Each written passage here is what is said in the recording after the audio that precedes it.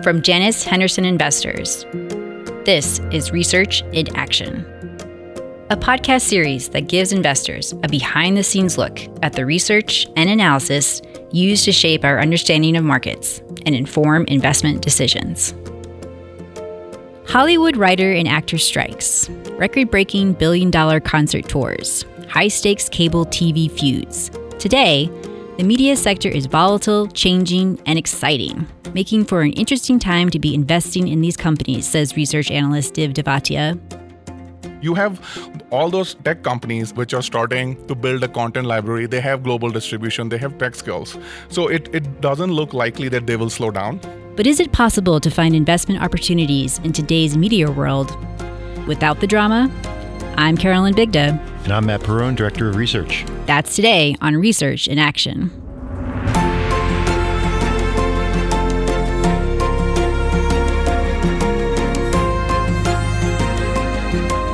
Div, welcome to the podcast. Thanks a lot. Happy to be here. For anyone who watches TV, it's probably fair to say that their experience today is vastly different from what it was a decade ago, even a few years ago. In July, streaming services commanded a greater share of viewers than cable TV did for the first time in history in the US. There are more programming options than ever, produced and distributed from around the world. But all this content comes at a cost, which, judging by the stock performance of some companies, the market is not so sure of. Div, can you explain how TV streaming got to where it is today and what the immediate opportunities and challenges are? Sure. So let me first give a historical perspective here, right?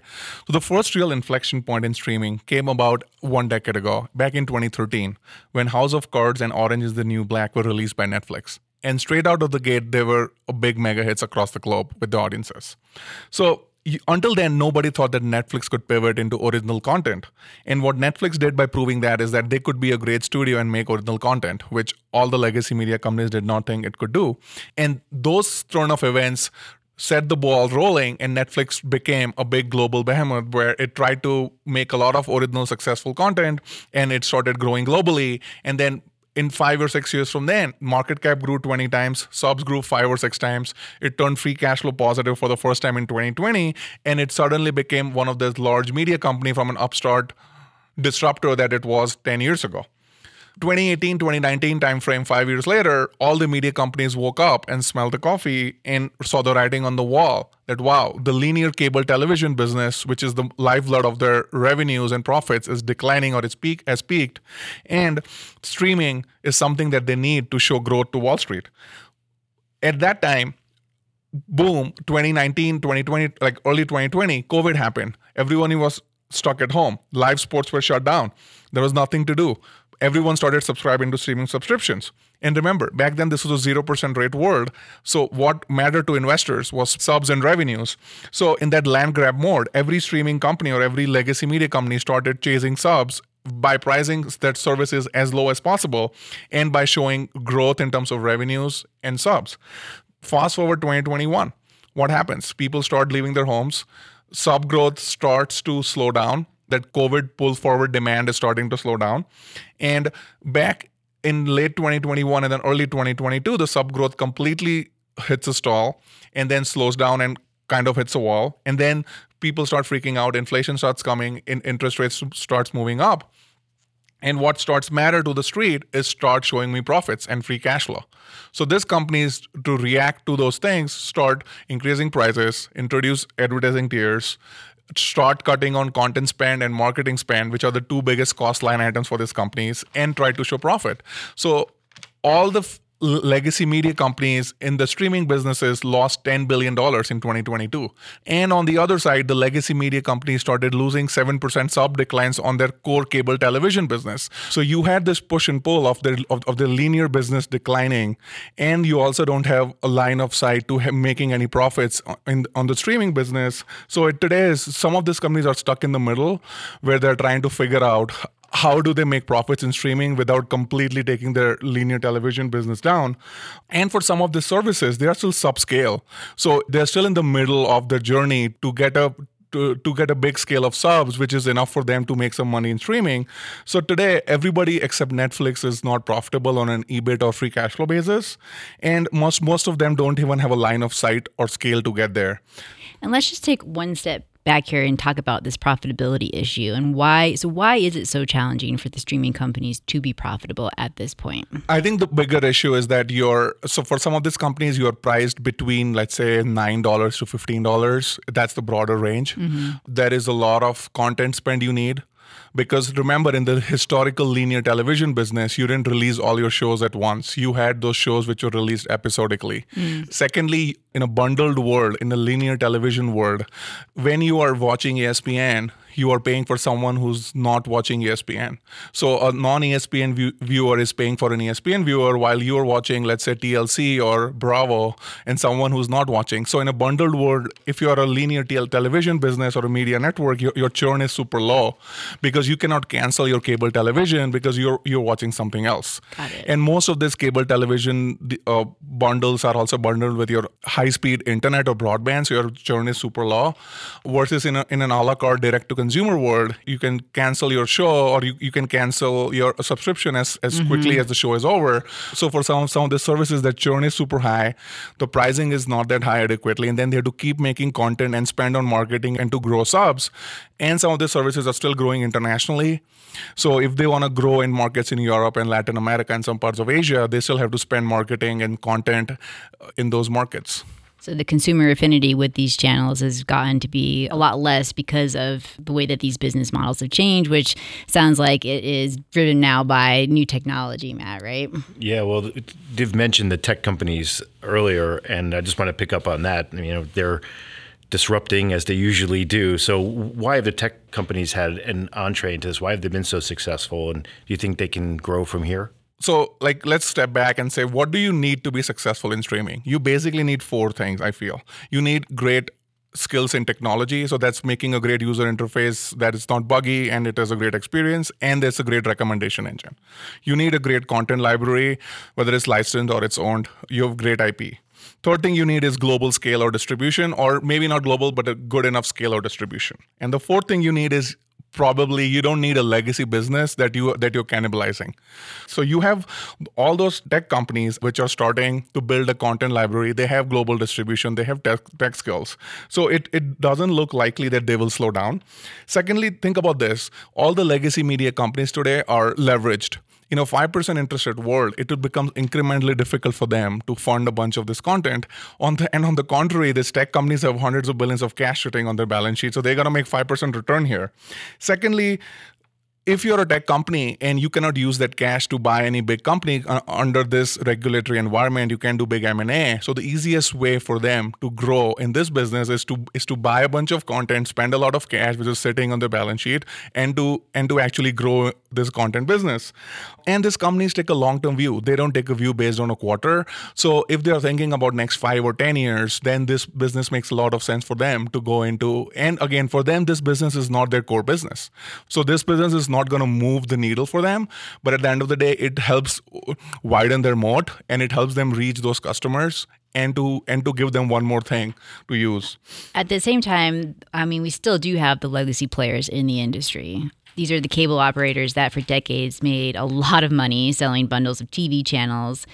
And then the media companies that collected fees from the operators and advertisers in exchange for content. But, streaming threatens to upend this relationship, this sort of cable bundle that we talked about earlier. And do you think that they go extinct, or is there a way forward for those two types of companies?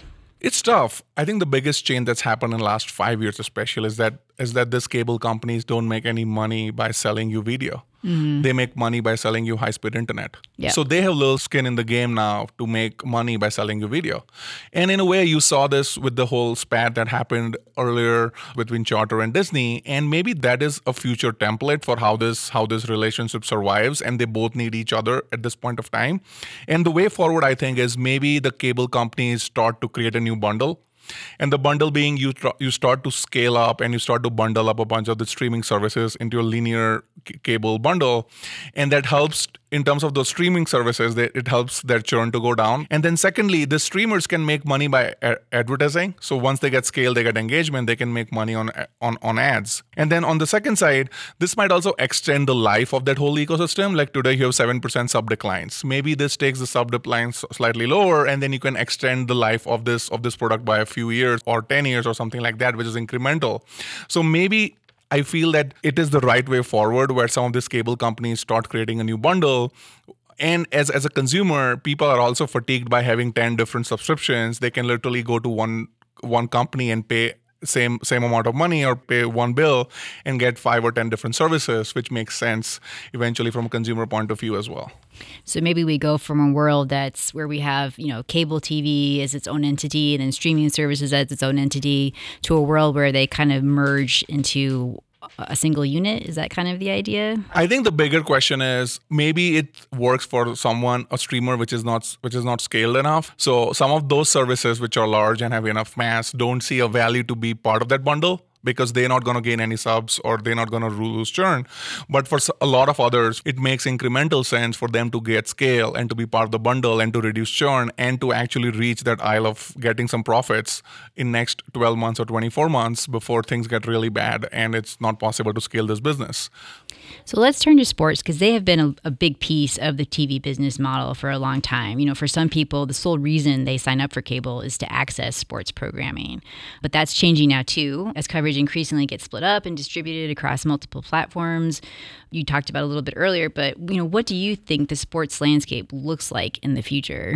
That's a great question. And actually, sports is the only glue that keeps this whole thing together right now. Mm-hmm. ESPN is the glue, and then there is the whole other channels that makes people have the cable television. So we had around 100 million pay TV households or cable TV households at the peak. Today we have something less than 75 million. And various analysts estimate that the floor could be around 50 million range.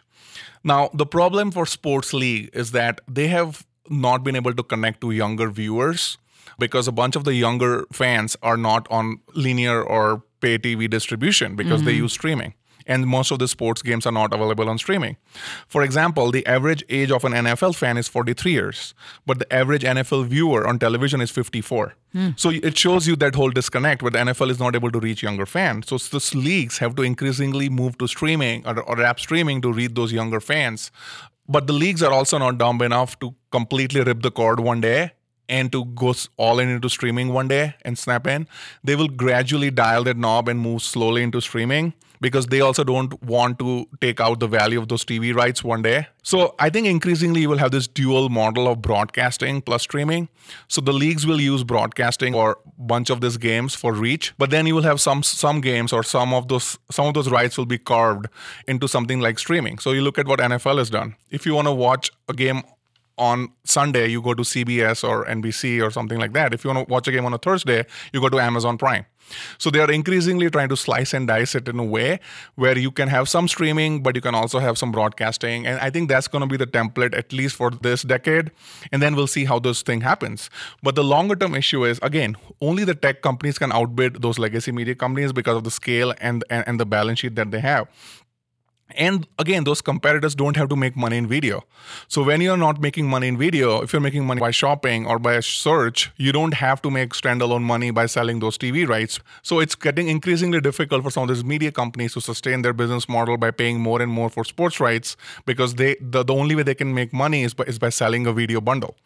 Now, you will see a lot of fragmentation into sports, and various games will be on different apps. And I think that's where the consumer pain point will reach at some point in future, where you will have to go to 10 different apps for which game, and you won't know which game is on what app or on what service.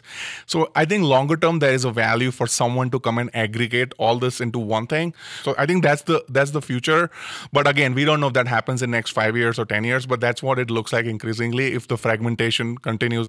So another big segment of the media business is music, and they were through a lot of this before. It wasn't too long ago that the music labels were under assault by the streamers as well. So can you update us on what's going on there? As you know, the music business, again, to give a historical perspective, got completely gutted when Steve Jobs introduced the iPod. And then you had Spotify, which came with the $9.99 plan, unlimited streaming. So both those things just took those business completely out of the shackles.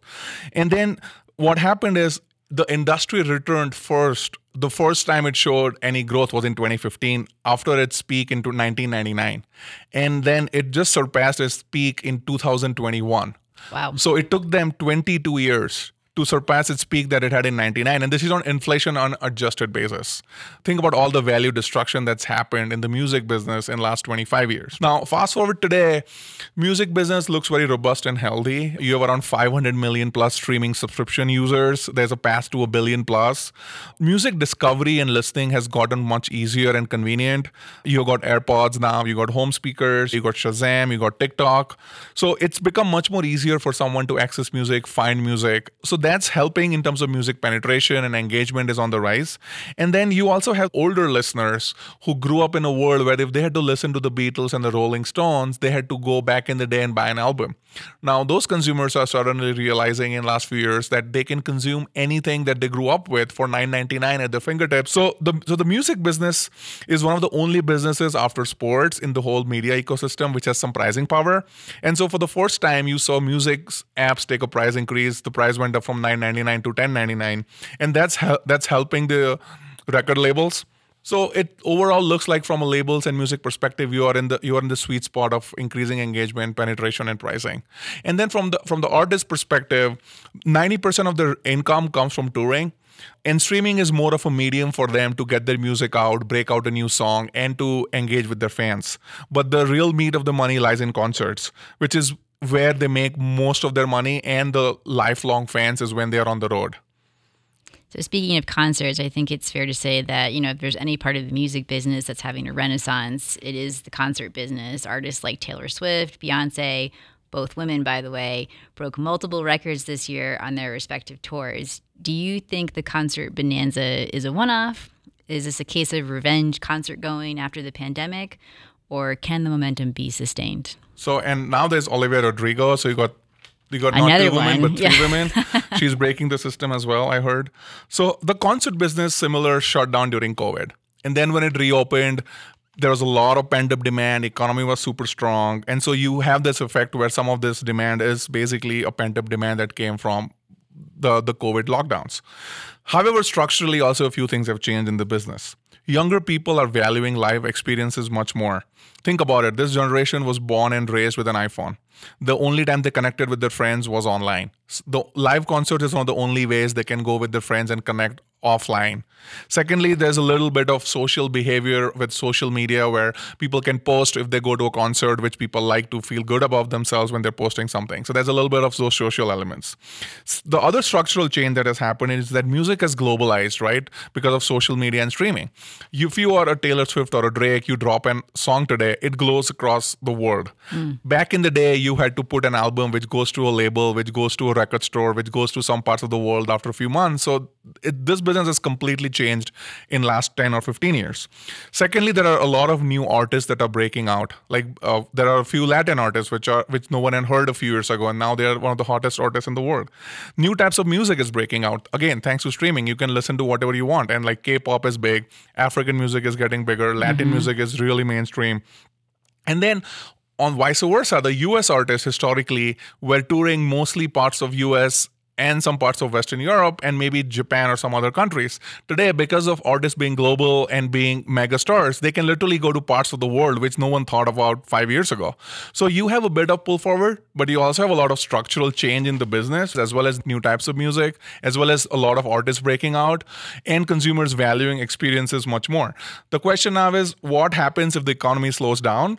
Are we going to revert back to the normal? Are people going to take a pause for some time because they did a lot of concerts binge in last 2 years? Or are we going to still see a lot of people go to new concerts? The artist supply still looks robust for next year. So we shall see from a demand perspective what happens.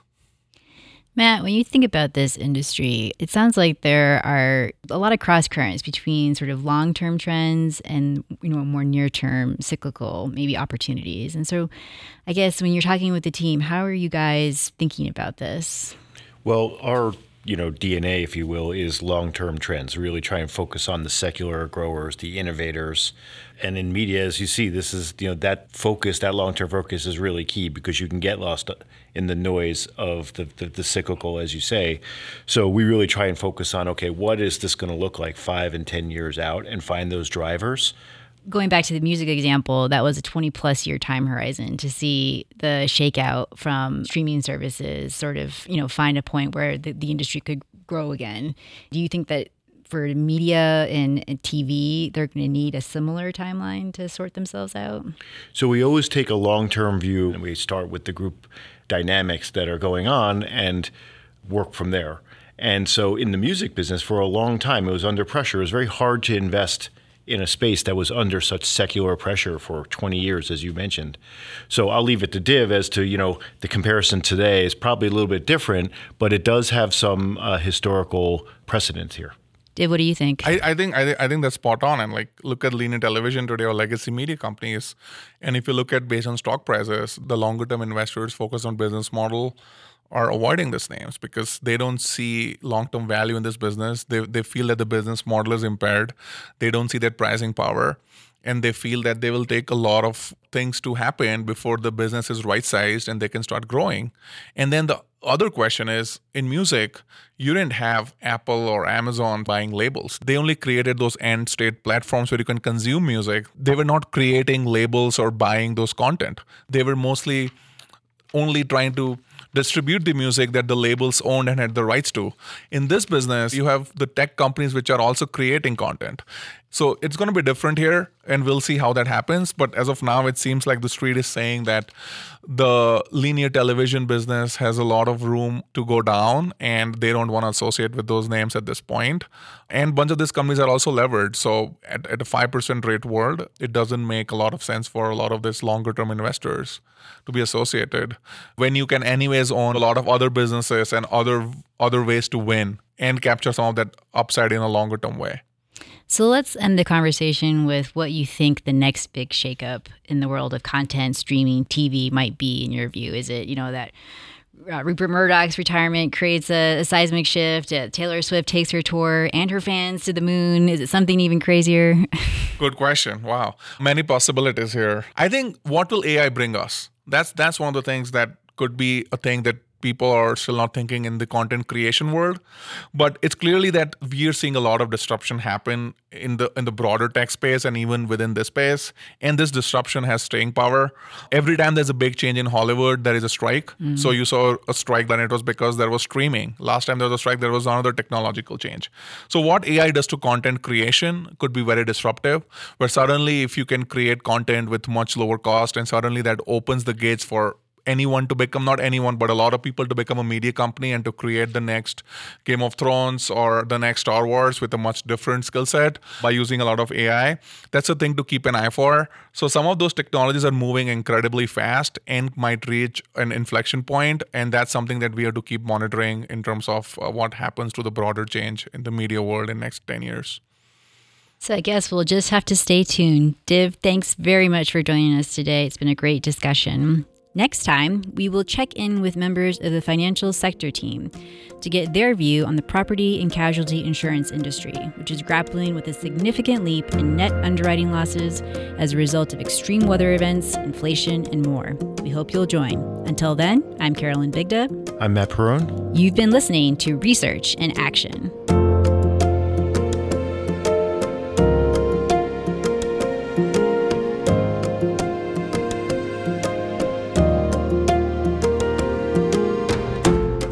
EBITDA is short for earnings before interest, taxes, depreciation, and amortization. It is one of the most widely used measures of a company's financial health and ability to generate cash. Technology industries can be significantly affected by obsolescence of existing technology, short product cycles, falling prices and profits, competition from new market entrants, and general economic conditions. A concentrated investment in a single industry could be more volatile than the performance of less concentrated investments and the market as a whole. The views presented are as of date published. They are for information purposes only and should not be used or construed as investment, legal or tax advice or as an offer to sell, a solicitation of an offer to buy, or a recommendation to buy, sell or hold any security, investment strategy or market sector. Nothing in this material shall be deemed to be a direct or indirect provision of investment management services specific to any client requirements. Opinions and examples are meant as an illustration of broader themes, but not an indication of trading intent, are subject to change and may not reflect the views of others in the organization. It is not intended to indicate or imply that any illustration or example mentioned is now or was ever held in any portfolio. No forecasts can be guaranteed, and there is no guarantee that the information supplied is complete or timely, nor are there any warranties with regard to the results obtained from its use. Janus Henderson Investors is the source of data unless otherwise indicated, and has reasonable belief to rely on information and data sourced from third parties. Past performance does not predict future returns. Investing involves risk, including the possible loss of principal and fluctuation of value. Not all products or services are available in all jurisdictions. This material or information contained in it may be restricted by law, may not be reproduced or referred to without express written permission, or used in any jurisdiction or circumstance in which its use would be unlawful. Janus Henderson is not responsible for any unlawful distribution of this material to any third parties, in whole or in part. The contents of this material have not been approved or endorsed by any regulatory agency. Janus Henderson Investors is the name under which investment products and services are provided by the entities identified in the following jurisdictions: A. Europe by Janus Henderson Investors International Limited, registration number 3594615, Janus Henderson Investors UK Limited, registration number 906355, Janus Henderson Fund Management UK Limited, registration number 2678531, Henderson Equity Partners Limited, registration number 2606646, each registered in England and Wales at 201 Bishopsgate, London EC2M3AE and regulated by the Financial Conduct Authority, and Janus Henderson Investors Europe SA. Registration number B22848, at 2 Rue de Bitburg, L1273, Luxembourg and regulated by the Commission de Surveillance du Secteur Financier. B. The US by SEC registered investment advisors that are subsidiaries of Janus Henderson Group plc. C. Canada through Janus Henderson Investors US LLC only to institutional investors in certain jurisdictions. D. Singapore by Janus Henderson Investors, Singapore, Limited, company registration number 199700782N. This advertisement or publication has not been reviewed by Monetary Authority of Singapore. E. Hong Kong by Janus Henderson Investors Hong Kong Limited. This material has not been reviewed by the Securities and Futures Commission of Hong Kong. F. South Korea by Janus Henderson Investors, Singapore, Limited only to qualified professional investors, as defined in the Financial Investment Services and Capital Market Act and its sub-regulations. G. Japan by Janus Henderson Investors, Japan, Limited, regulated by Financial Services Agency and registered as a financial instruments firm conducting investment management business, investment advisory and agency business and Type 2 financial instrument business. H. Australia and New Zealand by Janus Henderson Investors, Australia, Limited, ABN 471242795118, and its related bodies corporate including Janus Henderson Investors, Australia, Institutional Funds Management Limited, ABN 161651195331, AFSL 444266, and Janus Henderson Investors, Australia, Funds Management Limited, ABN 431641777244, AFSL 444268. I. The Middle East by Janus Henderson Investors International Limited, regulated by the Dubai Financial Services Authority as a representative office. This material relates to a financial product which is not subject to any form of regulation or approval by the Dubai Financial Services Authority, DFSA. The DFSA has no responsibility for reviewing or verifying any prospectus or other documents in connection with this financial product. Accordingly, the DFSA has not approved this material or any other associated materials nor taken any steps to verify the information set out in this material, and has no responsibility for it. The financial product to which this material relates may be illiquid and or subject to restrictions on its resale. Prospective purchasers should conduct their own due diligence on the financial product. If you do not understand the contents of this material, you should consult an authorized financial advisor. No transactions will be concluded in the Middle East and any inquiries should be made to Janus Henderson. We may record telephone calls for our mutual protection, to improve customer service and for regulatory record-keeping purposes. Outside of the US, Australia, Singapore, Taiwan, Hong Kong, Europe, and UK, for use only by institutional, professional, qualified and sophisticated investors, qualified distributors, wholesale investors and wholesale clients is defined by the applicable jurisdiction. Not for public viewing or distribution. Marketing communication. Janus Henderson is a trademark of Janus Henderson Group plc or one of its subsidiaries. Copyright Janus Henderson Group plc. C1023 52188 1030 2040 Al.